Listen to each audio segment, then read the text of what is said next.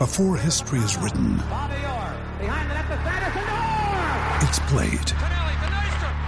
Before it's frozen in time, it's fought one shift at a time. Before it's etched in silver, it's carved in ice. What happens next will last forever. The Stanley Cup Final on ABC and ESPN Plus begins Saturday.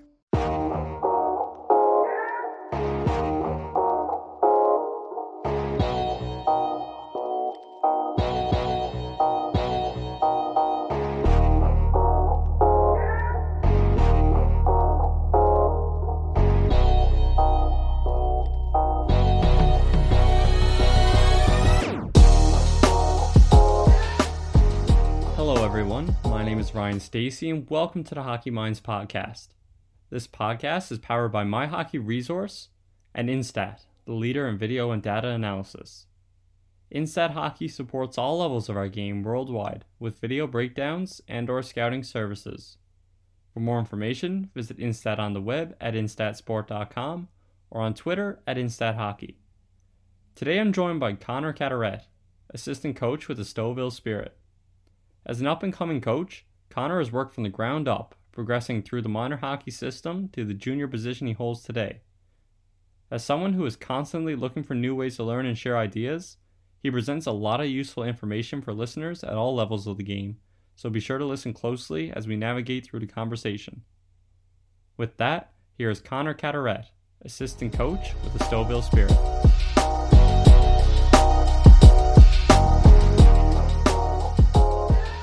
Today we're joined by Connor Carteret, assistant coach with the Stouffville Spirit. Connor, thanks for joining the podcast. Yeah, no problem. Thanks for having me, Ryan. Yeah, I know we just talked a little bit beforehand about your unique path and very different than some of the guests we've had and a little bit of a different road through minor hockey, but I think there's a number of great takeaways, so let's dive right into it. Sure. Tell us a little bit about yourself, including where you grew up, and then speak to your involvement in sports throughout your youth. Yeah, so I'm 27 years old. I lived in Stouffville, Ontario my whole life. I was really lucky that sports were always a big part of my life. I mean, ever since I can remember, and I grew up in a really athletic family. My dad was a really good hockey player, or so he tells me. My mom was very athletic, played all kinds of sports with us growing up, kind of taught me how to skate. Her dad played in the CFL. He was one of the top Canadian quarterbacks of all time. My grandparents on the other side were athletic. My grandfather on that side was a great tap dancer. He likes to tell us that. So sports were always a part of my life growing up. And I think it taught me a lot of good things. And mainly, we just kind of always competed in our family and all the team sports we played. I remember like a spelling bee in grade 3 where I lost. There's like a throwaway spelling bee with 15 kids and I lost, and I was just like devastated, like the world had just crumbled. So I think I took it over to the top at times, but it was definitely an awesome way to grow up. And as far as sports went, I think as far back as I can remember, I kind of always just scheduled my days and week around sports. I would just think about what I was playing that night, what I could watch that night, and that kind of kept me grounded and gave me structure. And more specifically, I played hockey in Stouffville growing up. We only had single A here, so it was kind of single A or triple A. So I played single A growing up, and pretty much on the same team from 5 years old to 17. So I got a ton of good memories, a ton of great friendships from that. And I was lucky enough, we had a really competitive and successful team. We won a couple championships. We actually got to go to Czech Republic in grade 9 as a single A team, which looking back, I realized how much organization and effort and sacrifice that took from the coaches and parents. But that was, again, something I'll never forget. So I played up until grade 12. I went to McMaster University and kind of made the decision that was that for competitive hockey. Near the end of my first year, one of my friends that I'd met there was playing junior C in Caledonia and kind of told me and my other friend to come out and try out, and we ended up making the team. So we played probably 2.5 months there, which again was a really cool experience for me. And luckily, I can say I played junior hockey. They don't have to know that it was junior C, and I played like 14 games, but so that was fun. But it was always just sports growing up my whole life. And Stouffville's a great small town. We're growing now, but I mean, I still, every time I go out in town, I see someone I know, and it's really cool that how they can kind of galvanize around our youth sports and the Stouffville hockey community and all the other sports communities. But yeah, I learned a ton of lessons growing up. I mean, mainly how to be part of a team, how to sacrifice. But sports have always been, and I hope they'll always be a part of my life. Yeah, it sounds like you had a great experience with sports, and to be able to go to Czech Republic with an A team, not very many people can say they've done that, but Yeah. you know, another experience to add. And being with a team for that long, you definitely grow those friendships, and I'm sure a lot of them are still with you today and things like that. But sport was evident in your life early on, and it has continued to be. So your first listed coaching role was with a major PBAA team in the Whitechurch Stouffville area. Talk about that very first experience with that team and what you learned during that season. Yeah, so after I graduated from McMaster, I kind of wanted to just get into coaching in Stouffville just to kind of give back, mainly because of the positive experiences I did have growing up. So I kind of got my coaching stuff. I reached out to the association and just asked if any teams needed help. And luckily I got placed with this team, the 2004 age group. And yeah, that first year, I mean, I've written about it, but the first practice, like that's probably the most nervous I've been going on the ice. And it was with a bunch of 13-year-olds. And I was probably just going to be pushing pucks around, but I hold myself to a really high standard. So I wanted to be prepared, and it was a new experience. But that first team was, I got super lucky to be placed with that team, and they had some good coaches in place to kind of taught me the ins and outs of not just coaching, but kind of handling the other sides that you don't really see as a player. And the parents were amazing too. And I was lucky to be able to stick with that team for a while. But the first experience, there's really nothing like it. And I was lucky that I got 4 years with that group. So we kind of grew together. But I mean, you get breaks along the way, and it'd be weird to say that like that was something that kind of set me on the path to making this career. But I'm not sure if I got placed with a different group of players or people or families that my passion kind of would have ignited as much as it had. But that first year was a lot of fun, and we started, I mean, they had a lot to learn. It was kind of shinny hockey at the start, and we added some little things, and over the 4 years I was with them, I mean, they turned into some incredibly special hockey players. Yeah, I think it's important to note that, you know, a lot of times as successful as coaches are, it really depends on the players and their willingness to learn and, you know, kind of let you do your thing. And we've had other guests, even guests in OHL and other leagues, and they've talked about that same thing. You know, they wouldn't be where they were if not for being put with this certain group of players or having this player vouch for them in this meeting and things like that. So that's a great point to make. But interesting to hear the first experiences in anything. It's one of my favorite parts of the podcast. So interesting to hear the nerves, even, you know, like you said, you might have just been pushing around pucks, but I'm sure a lot of coaches can relate. So you would stay with that team and have some coaching experiences for the next couple of years. Just talk about the experiences in Stouffville coaching at Monter Hockey, and then even the experience of winning an OMHA championship. Yeah, so it was the 2004 AA Stouffville Clippers. So the first 2 years I was an assistant coach. Like I said, I learned a lot that I didn't see as a player, and a lot of stuff that coaches deal with that you don't realize as a player, especially as a minor hockey player. So that was good to get that experience. And then I took over as head coach for the last 2 years for Major Bantam and Minor Midget, which it definitely helped that I was an assistant coach before. Like I said, I got to know the players, establish some relationships and trust, and especially the families. It takes a while to kind of get the parents to trust you, especially with me not having any experience. So that definitely helped in my transition to the head coach. But over the last 2 years, I mean, my passion for coaching just kind of turned into an obsession, and it was just like all I could think about. And I was really lucky, like I said before. I got placed with an amazing team with some incredibly talented players for the AA level.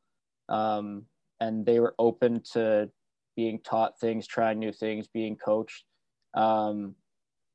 It was, I mean, I was so lucky to be with that team. And I hold myself to a really high standard as a coach. And my assistants did too. And nothing was really ever forced on the players.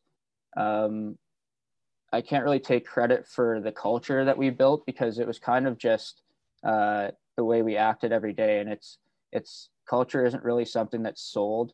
I think it just happens organically. And I mean, without those players that we had in place, there wasn't, I mean, you could say there was a buy-in, but it was more just they understood what they needed to do, and they understood that we really cared about them getting better. And the good thing about the AA level is they're very open to being taught new things, and they haven't really been fed a ton of ideas that they're the greatest or they're going. I mean, a lot of them know they're not making the NHL. I mean, most on a AAA team aren't making the NHL. So I think they just wanted to be the best they could on this team, and make this team the best it could be, and make their teammates the best they could be, which was really cool to see. And I mean, if you ever have, like, if you're a coach coaching AA, single A, 14 to 16-year-olds, whatever, if you're ever thinking if they're going to pick something up, like something higher level that you're trying to explain to them, like, don't even think about that. They'll figure it out. Like, the kids can figure stuff out if it's taught to them properly, and if you show them that it's going to make them better. And along those same lines, I mean, we played differently than a lot of different, like, most teams at the AA level. I think a lot of coaches at the AA level just try and keep it simple. Don't try and go too overboard with different ideas, but that's not really how I coach. And we challenge them every day. I mean, every practice we put them in situations to think, to try new things. And we played kind of the modern style, high skill style, which, I mean, all of them picked it up, and some of them execute better than others, but as long as their thoughts were correct and you can see them trying what we're saying, I mean, it was awesome to see. And it's like, we would allow no rings on the breakout from the defenseman. Like, it had to be a pass. You had to find your winger. You had to find your center. You had to skate it out. You had to make a play. And it was just always find better. Like, don't just take the easy way out, because that's kind of a detriment to your teammates. Like, we want to find better. We'll take quality over quantity, and like, you're not going to get ever yelled at or singled out as long as the thought process is there and you can see that you're trying something and the habits are there. That's all I care about. I mean, it's more fun for us as coaches to watch than just to see chip and chase and chase it down and let's shoot from the point and get a rebound. And more importantly, it prepares them if they do want to move up, because that's the way teams play at the next levels. That's the way it's going in pro. And it just shows them, I mean, on the other side, the person side, I mean, you can think differently. You can try new things. You don't have to just live by the norms. You can question what we're trying to teach you as well. And we'll kind of collaborate. And yeah, I mean, as far as the OMHA championship, it was pretty surreal to watch, because I won as when I grew up on the teams I played on, like I said, and it's winning a championship, because it's hard to kind of describe. Like, even at the level I won at single A, like, a lot of people would brush that aside, but you're part of a team for a long time. And when you win and it all just kind of culminates in that final championship, like, that kind of sticks with you your whole life. So that's kind of what I wanted to build with this team. And the last couple months of the season and playoffs, I mean, they played amazing. I just got to sit back and watch and open the door. It was just a well-oiled machine, and they were playing for each other. And then, unfortunately, the season got canceled when we were going into the finals, the day before we were supposed to play Oakville in the finals. So it wasn't a normal championship, but I'm glad the OMHA did recognize us as co-champions with the Oakville Rangers, and we still got to celebrate. They got their rings, they got their red hats, and it's something they'll still remember forever, even if they didn't get to have the normal championship celebration.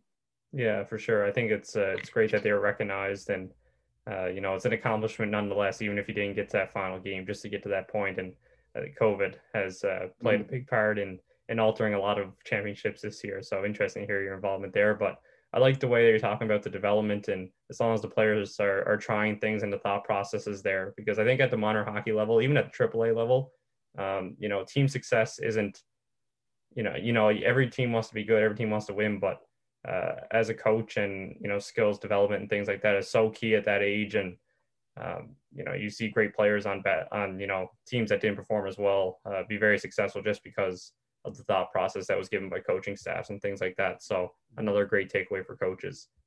One more experience that you had that I wanted to talk about that was kind of unique in the minor hockey role was as a competitive program coordinator. Just talk about your time in that position and some of the things that you had to deal with in that role. Yeah, so that's a position I'm in still right now. So it kind of just was a role that was kind of created by our new president here in town, Mike McGuire, for our minor hockey association. And it just kind of started last December, where I kind of knew I wasn't going to coach in Stouffville again for the minor hockey team. I was kind of not ready to move on, but I had some doors opening and was kind of going to take those chances. So I kind of just sent our president an email with my experiences when I played, when I coached in minor hockey, what I thought worked, what I thought could change. And I was very blunt in what I thought. And I think he appreciated that. And we kind of sat down and discussed things. And it just kind of morphed into this role, which I guess they called, competitive program coordinator, where I'm now working with 8 teams from the 8 to 11-year-olds, and kind of a coach mentor / player development kind of role, where I'm helping the coaches and suggesting areas they work on with their team. But I think a lot of the coach mentors, and I've had some good ones that I've seen come out, but a lot of the guest coaches as well, I think sometimes they just kind of take over the practice, and a lot of times they're stretched really thin. They're working with, 20, 30 teams. So they're running rink to rink. So I think my idea with this was I was going to get to know the teams a little better and know each player better and the coaches better and the staffs better, and kind of identify what each team needed, because I think that's one of the most fun parts I find in coaching is every team is different, and kind of finding what makes them tick and the little things you can adjust. So I was going to try and put a different spin, kind of one of my personal spins on it, and work more on that way instead of just kind of showing up to a practice and running drills. With COVID, it's kind of put a wrench in things where we don't really have official teams. But I've still been going out with all those teams and working on different things. And there's nothing better than working with kids. I love going on the ice with them. And my first experience was with, I think they were 13 at the time. So now it's 8 to 11-year-olds. So I've never coached kids this young, and it's fun. And honestly, it's like I get better as a coach every time I'm on the ice with them, because it's challenging, but their energy is infectious. And I get ridiculously excited for practice at any level. I don't care if it's like 11-year-olds house league, but they're super excited. They don't know that there's a pandemic going on. They're just on the ice having fun. And I'm huge on communication and talking, and kind of once you're on the ice, we're talking the whole time. I'll never stop a conversation. If you're in the corner waiting for a drill, talk to your teammates.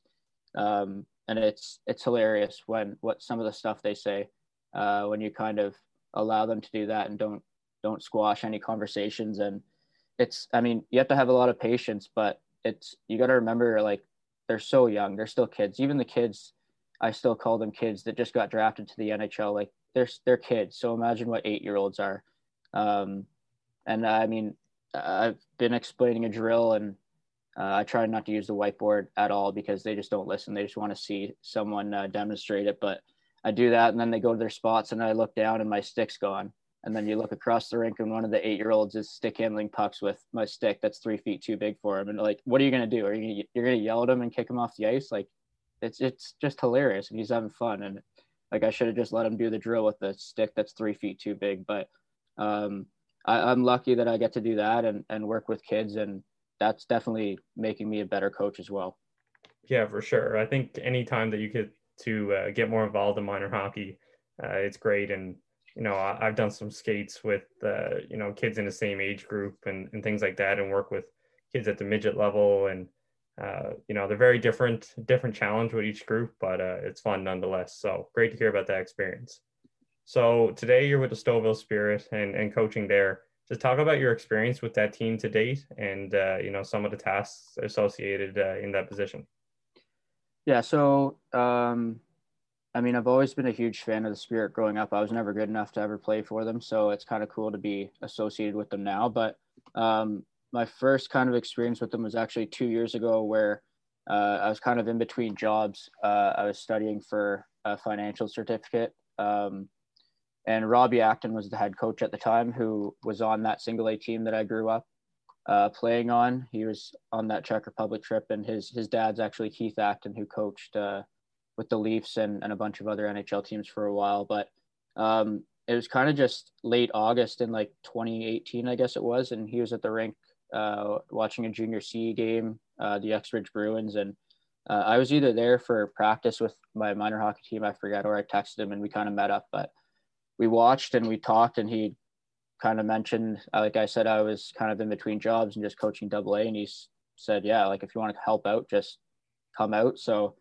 the next morning I went to the training camp and talked to the GM, who's Kenny Burrows, who's a really good hockey guy and a great guy in Stouffville. He's been the GM in Stouffville for 25 years, I think, since the inception of the team. So, he said, yeah, stick around. We'll find something for you to do. So I kind of just kept showing up, and I started making game day rosters, just watching practice, talking to Robbie after with what I saw, and I just kept showing up every day.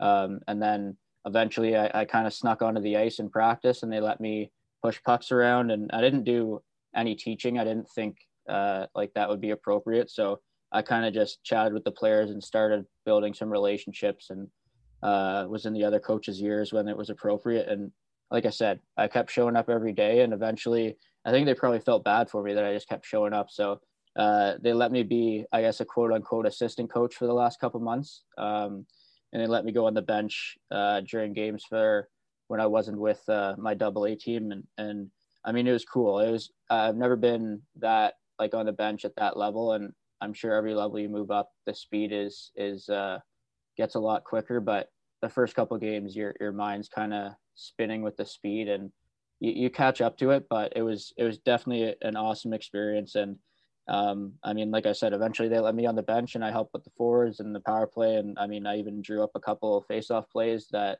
didn't work, but it was awesome. And so that was kind of my first experience. I went back to kind of a full-time job this last year.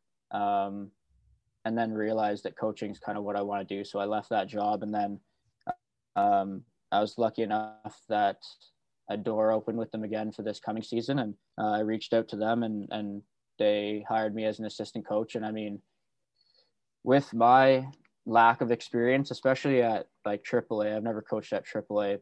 I was really lucky that they kind of gave me the opportunity to move up. Like I'm confident in my abilities, but it's really hard usually for coaches to move up levels unless they know someone, or unless they've been kind of at the AAA level or that just level lower for a long time. So, I'm really lucky that Kenny Thane Halliburton, who's the assistant GM, and Andrew Campoli, who's the head coach, kind of gave me this opportunity, and they're not going to regret it, because I'll be the hardest working guy there. But it's definitely doesn't go past me that I've moved kind of from AA to junior A. So I think it just kind of goes to show that there are a lot of good minor hockey coaches out there that, given the chance, probably would do a really good job. It just is really hard in the hockey world to move up.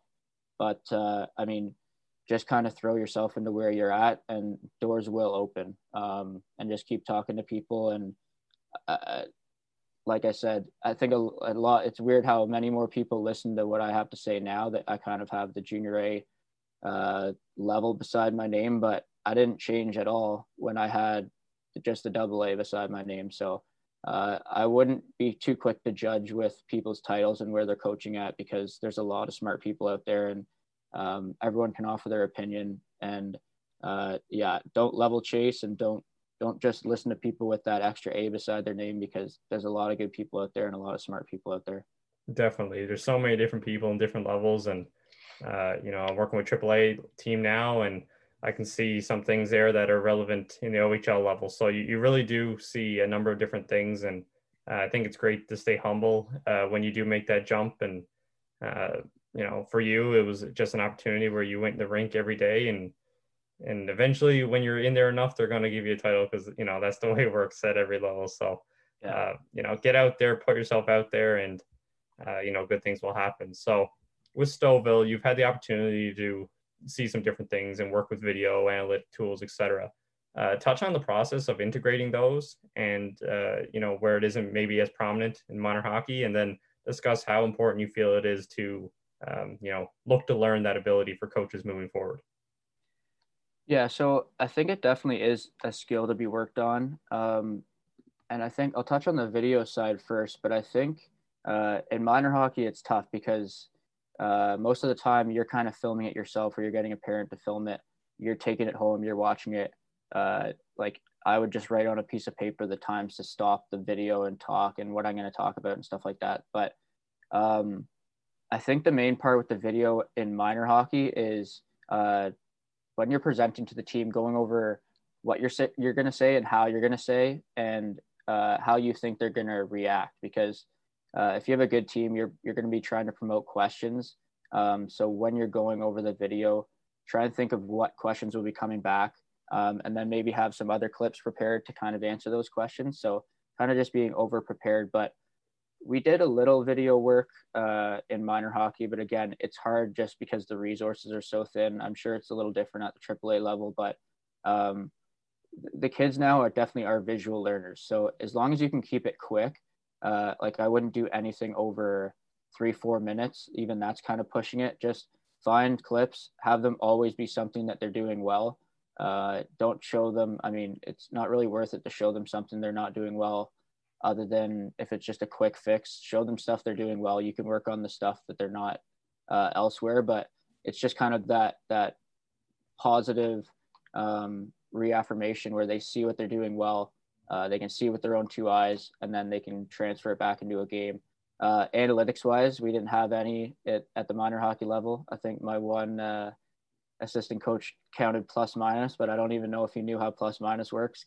I think he added some pluses on the power play and minuses on penalty kill, but that's a different story. But we track shots and try to do scoring chances, and it's hard as a head coach in minor hockey because there's so much going on. You can go into a game saying, okay, I'm going to try and count like entries today, or I'm going to try and count scoring chances, and in the first 5 minutes something happens and you just got to go away from that game plan. So we didn't use a ton other than just video, like I said, to kind of reaffirm the positives, show them what I see. And then I think the main thing too, if you're ever having like an individual video session with a player, show them a clip of them and don't say anything, and then ask what they were thinking during that play, or what did you see, or what could you have done better? Because then you see their thought process, which is the most important part. And sometimes they just say, I don't know what I was thinking. Like, well, okay, so now we need to get you to actually start thinking and realize what you see. And you'll notice a big difference that way. And then at the junior level, it's definitely different. There's access to, depending on the team you're with, a lot of different analytics. Video is always available. So the pre-scout is definitely big in junior. You can watch all teams' power plays, penalty kills, how they play. You can pick out tendencies. I think that's a big role that I'll have as an assistant coach. And I think I'm fortunate with me kind of doing this full time per se, that I'll have time to do kind of an in-depth pre-scout with the team and prepare that for my head coach. But pre-scouts are huge. Analytics, it's so important. And I think the most important part is just kind of figuring out your team identity and what different metrics you really want to look at for the team. Like it'll probably be different for every team that you're on, and different ways that you play. But I also wouldn't just look for things that kind of benefit your already pre-existing beliefs, I would look for things like maybe you think you see a trend, find a number that kind of demonstrates that and see if your eyes match the numbers. And if they don't, then go back and see why. But there's so many numbers that it can be overwhelming. And I think that's why some coaches steer away from it. But just pick the ones that you think help your team specifically. And I think the way it's going in junior hockey as well, there's some that are just could be so beneficial. Like in minor hockey too, I think passing is the most important part in minor hockey. So many teams I see are just struggle with that so much because their practices are just skill based and they're skating around with pucks and putting them under toys and shooting on the nets. And I watch a whole practice and there's no passes other than from the coach. So like passing percentage in different zones, pass interceptions, stuff like that, I think is so interesting, especially when you can break it down into individual players. And it just keeps getting better every day. I know I'm doing some work for Instat, which is an analytics and video company. And some of the metrics that they have is pretty incredible, like 50-50 battles. And like I said, all the passing stats and different zones. And you can really dive deep into your individual meetings with players. But again, I would be careful with going in with an open mind and not just trying to find stuff that reinforces your already existing beliefs. But it's becoming a bigger part of hockey, and it's just information. I think analytics, it for some reason over the last 10 years has become this scary word, but it's information. I mean, if you had information available that was going to help you be better at your job, you would probably take it. So it's just a part of the bigger picture, but I find all that stuff fascinating, and it can keep you humble as a coach because you can see something with your eyes and then you look at the numbers and you're completely off. So it's definitely a good piece of the whole puzzle in coaching. Yeah, for sure. And, I work with analytics with Sarnia, and, the way I've always approached it, even before that, is just, it's just another opportunity for coaches to see things. And I almost treat a position like that as a coaching position, because at the end of the day, that's the way you got to think. And you're looking for positives and things that go against what you're seeing with the eye test and things like that. But like you said, using that in video, and it's not always easy with resources. I know in minor hockey, a lot of times it is the parent filming on an iPad or something like that. But anytime you can try to integrate those, even if it's just minor and, a quick point here and there, players are visual learners and they retain that sometimes a little bit better than other things. It depends on the player, of course, but a number of things to consider. Like you said, I know you do a lot of work with video and analytics, and you said you consider yourself a coach. I mean, those are coaches, and they're just as important or more important than a lot of other pieces of the organization. And I think a problem is people sometimes get pigeonholed into that video or analytics role, and some old school coaches don't even call them coaches, but they are coaches, and they're presenting you with ideas, and they're a big part of the team. And I think us as a hockey world kind of need to realize that they are coaches and they're learning as well, and they're part of the bigger picture. And it's not just kind of a guy that's clipping the video. I mean, they see probably a lot more hockey than you even do as a head coach. So I would definitely value their opinion and bounce ideas off of them. Yeah, great point for sure. And fortunate to have had those positive experiences to date. For you started a newsletter here recently, and I'm a follower, and I'm sure others on the podcast are. So just talk about Caddy's Corner and the thoughts and the process behind the newsletter.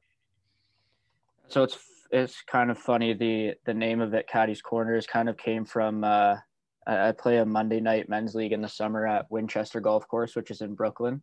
My friend's a superintendent there, and his family owns the course. And there's 3 holes on the back 9.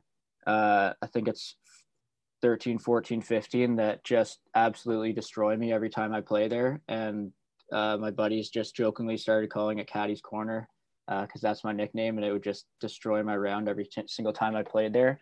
I think they're going to make a plaque and put it down there somewhere. So I kind of named it that, just to play on that. And it's kind of just for my own sanity, really.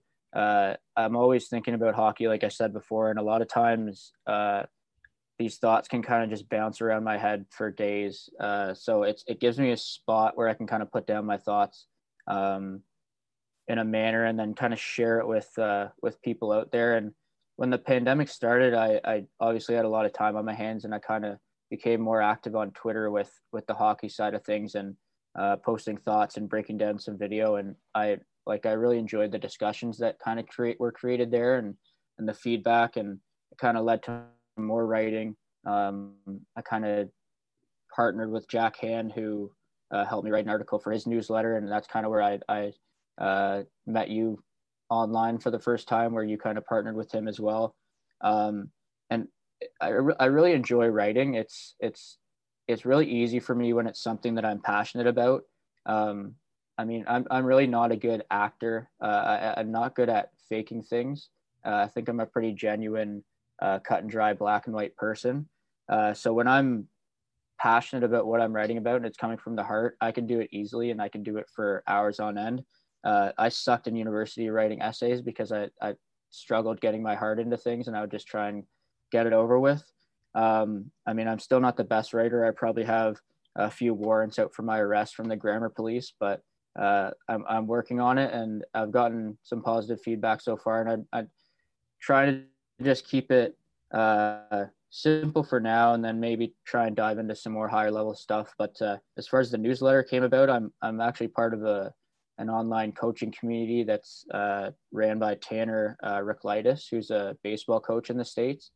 And we're kind of always talking about kind of promoting yourself and creating content. And Substack, which is the service that I use to send the newsletter out, kind of came up, and it was easy to do. And like I said, it keeps me sane, gives me something to do while we're waiting to kind of get back in the swing of things. And I mean, it's kind of funny how newsletters are popular again, where it's just sending out an email. I mean, they were kind of popular at the start of the internet, but now everyone seems to be creating one. But I just kind of add my thoughts and things that coaches, parents, and players can take away from the game, and add to their repertoires. But it's been a lot of fun, and yeah, I look forward to kind of continuing it.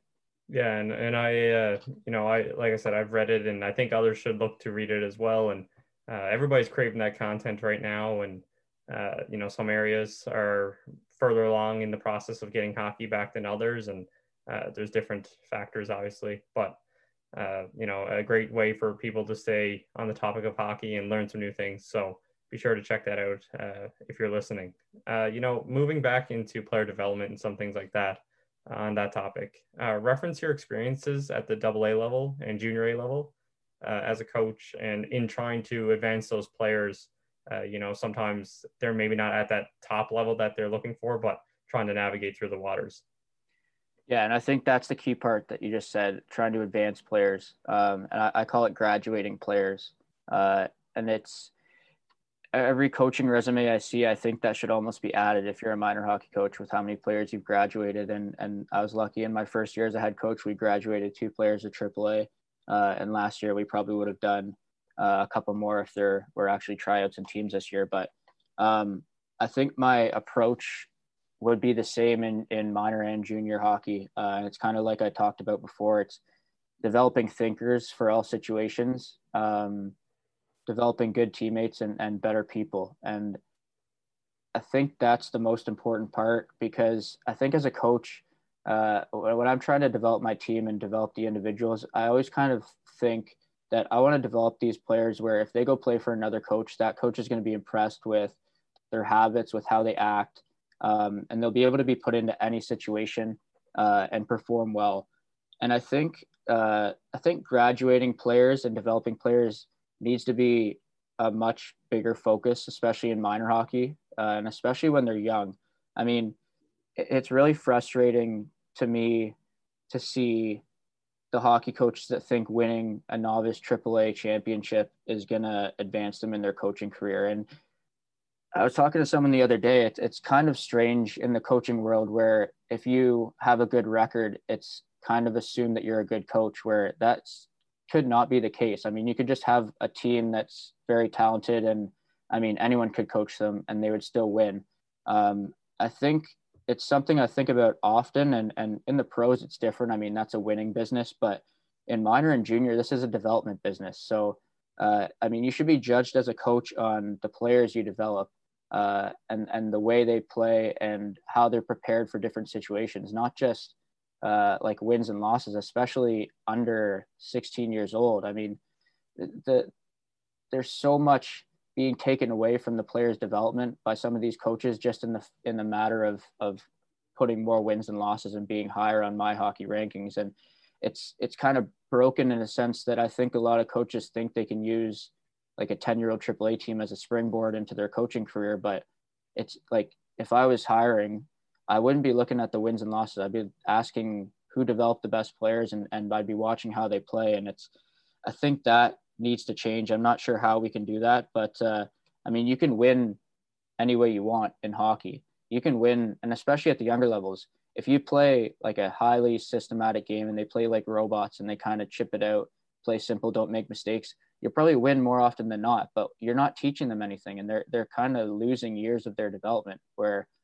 the focus should be developing thinkers, like I said, and thinking situations and being allowed to make mistakes, and developing the players that are going to be able to play at the next level, and not the players that get to the next level and then you ask them to play creatively and all they know how to do is chip it out and dump it in. And I think that needs to be more of a focus. And I think it kind of comes with confidence and just not having an ego as a coach, where I think a lot of coaches, especially in minor hockey and junior, they kind of steer away from that big mistake.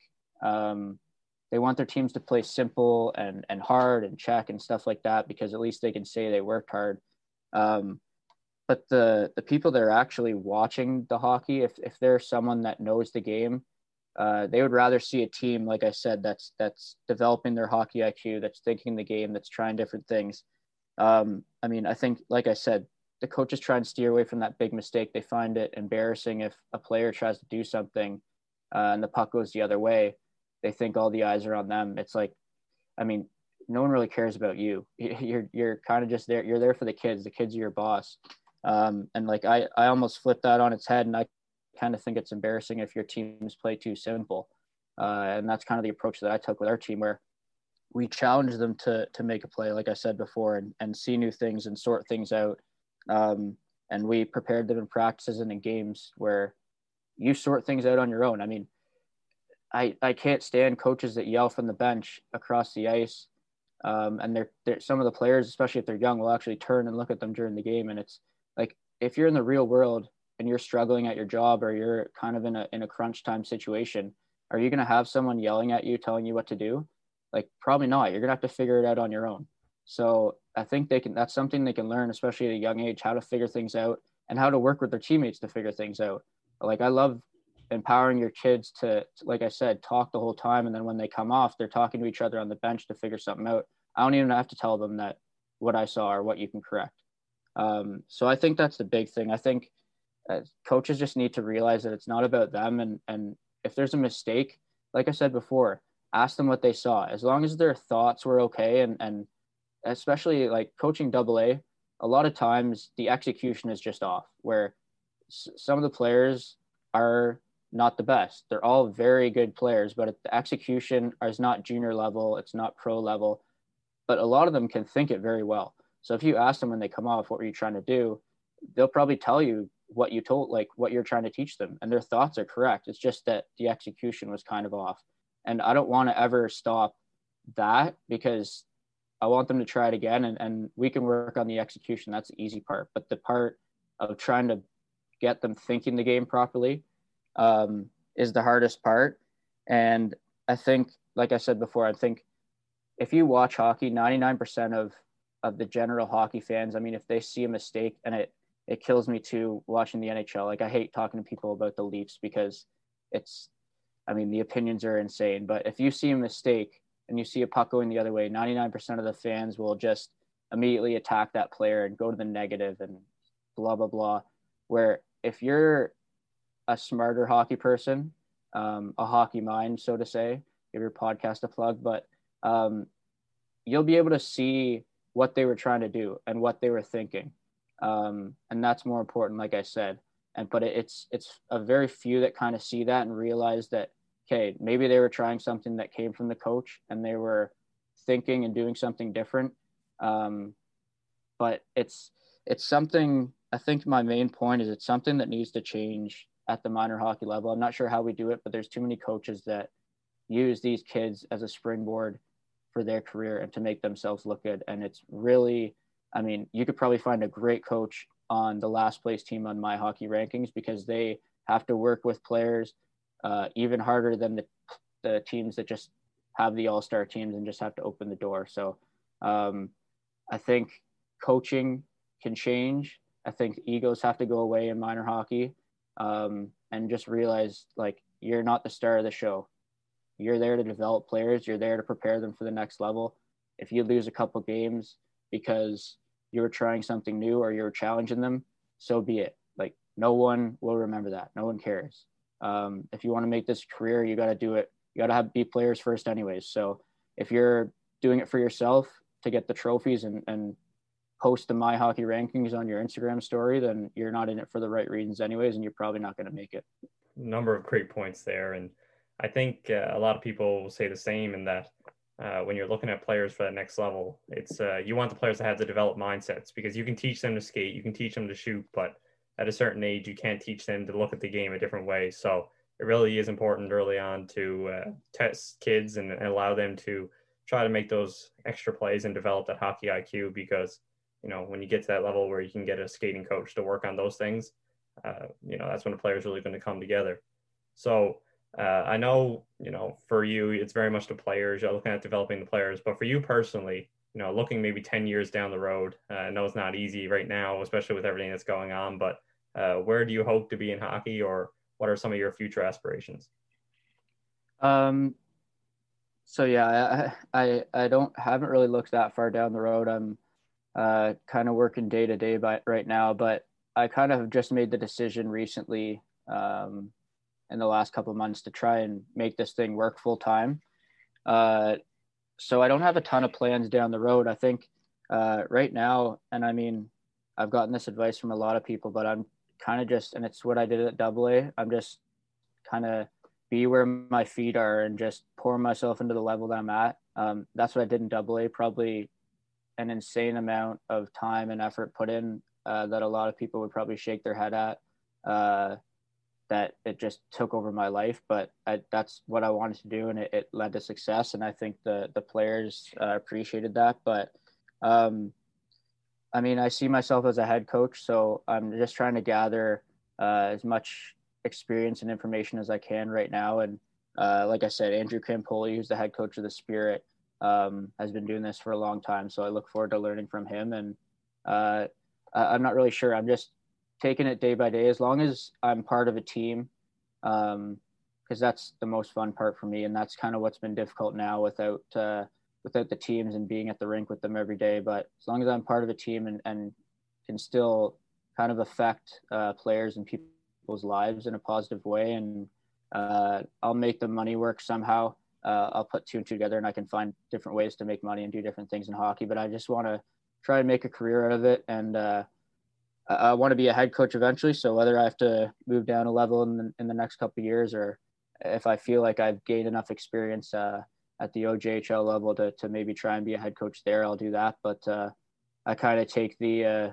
old Detroit Red Wings approach with my coaching, and just keep myself in the minors for probably longer than expected, and just be over prepared for the next level, but still keeping an eye and being fully invested with where you're at. And I think that's what a lot of coaches struggle with at the minor hockey level, and especially coaches trying to get into it, is they're already thinking ahead. And I'm gonna steal this analogy from Spiros Anastas, who I talked to yesterday, who's been on this podcast. But he was talking about a coach mentor that was talking to him kind of about, like I said, be where your feet are, and focus on the path that you're on. And it's he was at a cottage, and he was walking to the outhouse, and it was pitch black, and he had a flashlight. And he's shining the flashlight on the outhouse, and he's walking, and he'll stub his toe, and he'll trip and fall. And you got to have the flashlight down at your feet, and you got to be watching where you're going. And you have it down there, and you're watching where you're going. You can kind of put it up at the outhouse quickly, take a peek, but you got to have it at your feet, because if you're shining at the outhouse the whole time, I mean, you're not going to get there. Which, I mean, analogy to hockey, if you're you're always looking at the next step, you're not going to do the best job with where you're at. So focus with where you're at. And I mean, I'm really not anxious or anything about where this is going to take me. I think if I treat people the right way, and I mean, I don't really like to talk about myself, but I think if I am around the right people enough and they kind of see how passionate I am and what I know, then something will happen. And like I said, I'll make it work one way or the other. As long as I'm part of a team, I'm gonna make this my life. Yeah, no, and I think that's the way a number of people approach it. And like you said, there's no place you'd rather be than in the rink a lot of times. So just as long as you stay hungry and look to make the financials work, hopefully the opportunity will come there to really invest in it full time. But like you said, you learn from Spiros, and we did as well through the podcast. And I've talked with him before, and there's a lot of different places to learn. Your newsletter being another one. For you personally, what are some of your favorite things to learn from, whether it be books, articles, podcasts, etc.? I think, especially now, you kind of have to be careful with like the amount of content that's out there, and not letting it mold like your core beliefs. It's definitely like amazing resources out there, books, podcasts. Still think the best resource is like just conversations and reaching out to other coaches. And it's kind of been strangely beneficial, this pause, for me, because a lot of coaches have a lot of time on their hands. So many have gotten back to me, and I've had a lot of really, really good conversations that probably wouldn't be able to happen because we'd be in the swing of things right now. So I think the best way to get better is having conversations with coaches, building your network. But books, I mean, anything Ryan Holiday, I've read his things, and I'm these are all the same. Every podcast I listen to, it's all the coaches read the same things.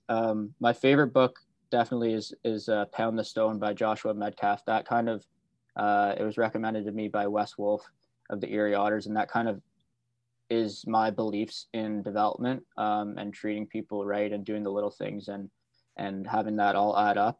I'm a big podcast person. Like I said, I listen to this podcast. I listen to Hockey Think Tank, which is Topher Scott and Jeff Lavecchio. They're really great for any minor hockey parents or players.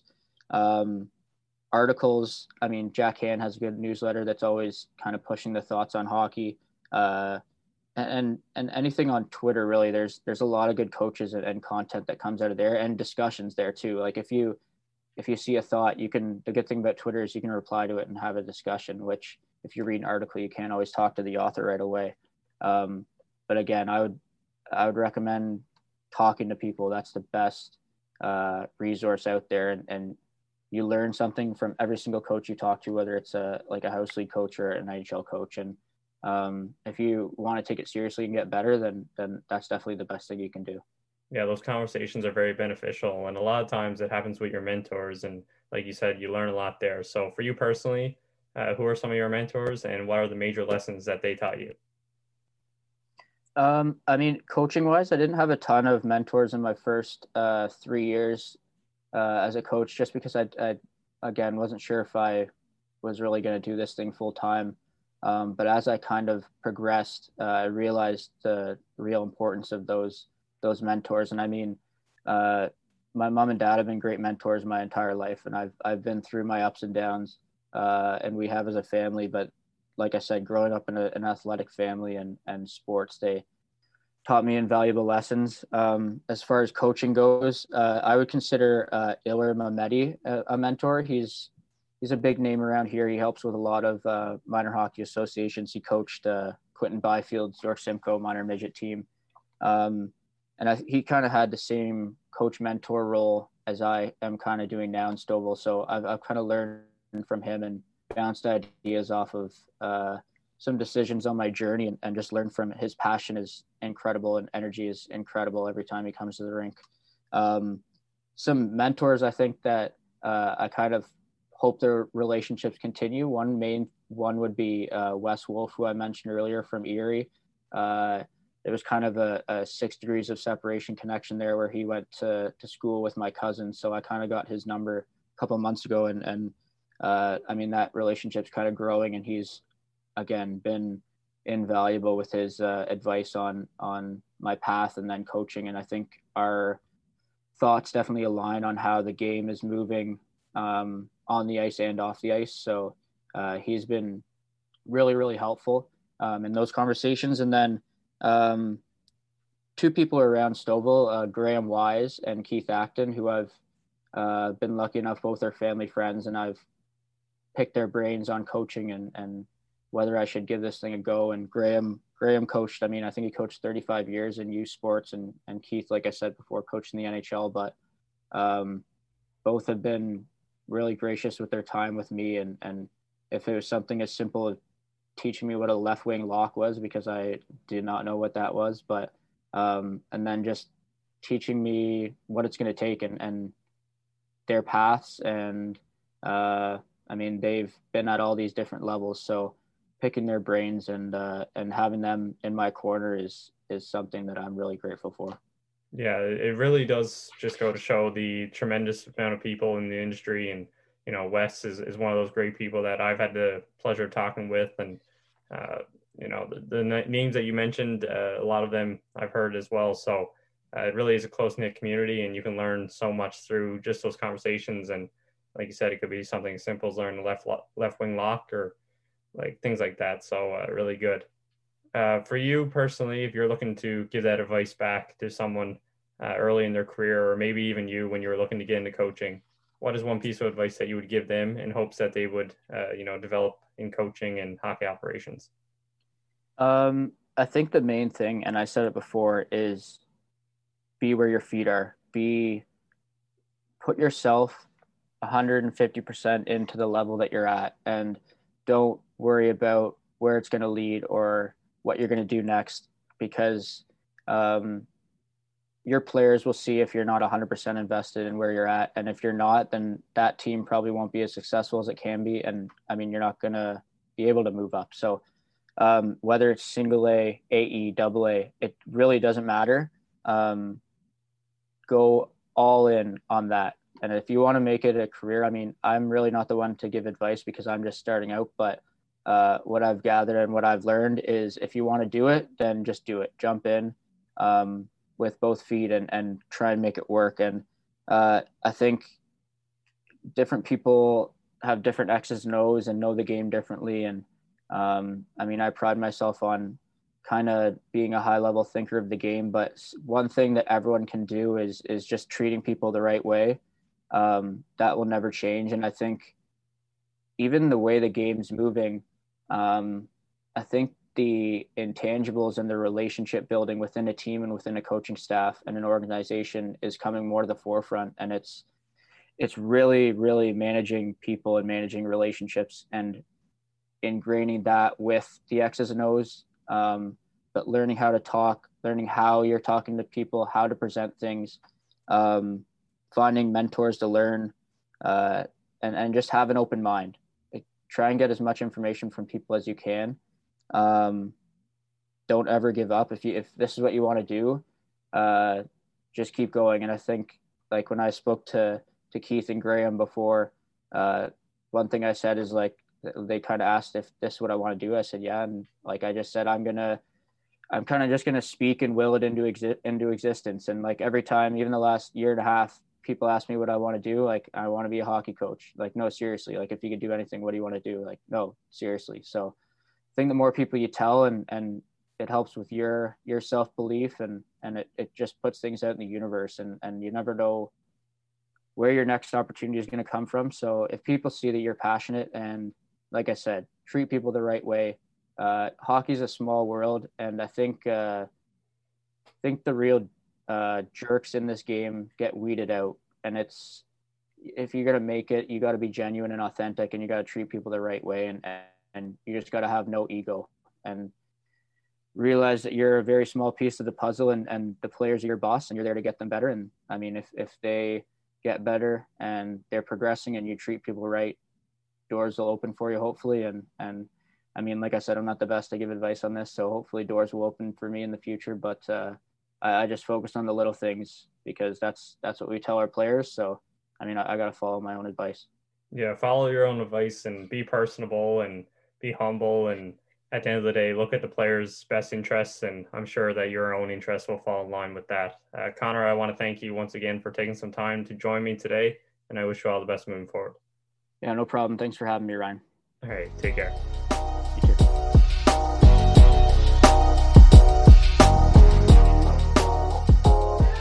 I'd like to thank Connor for joining me on the podcast and giving a ton of great information from his experiences to date. I think his story shows that there are hockey minds at all levels, and with drive and determination, you can progress even in a short amount of time. So for showcasing that lesson, I'd like to thank Connor once again. If you would like to get in touch with Connor to discuss his experiences, I encourage you to reach out to him directly or contact HockeyMindsPodcast@outlook.com, and I can help make that connection for you. Next on the podcast, I'll be joined by Nick Tropper, coach at the Ontario Hockey Academy. With a lot of experience, ranging from coaching to scouting and even some behind-the-scenes analysis, there is a lot for listeners to learn from this one, so be sure to listen in on Sunday. Again, I'd like to thank everyone for your support, especially since joining the Hockey Podcast Network, and be sure to give us your feedback so that we can continue to improve the podcast moving forward. As always, stay safe, and all the best.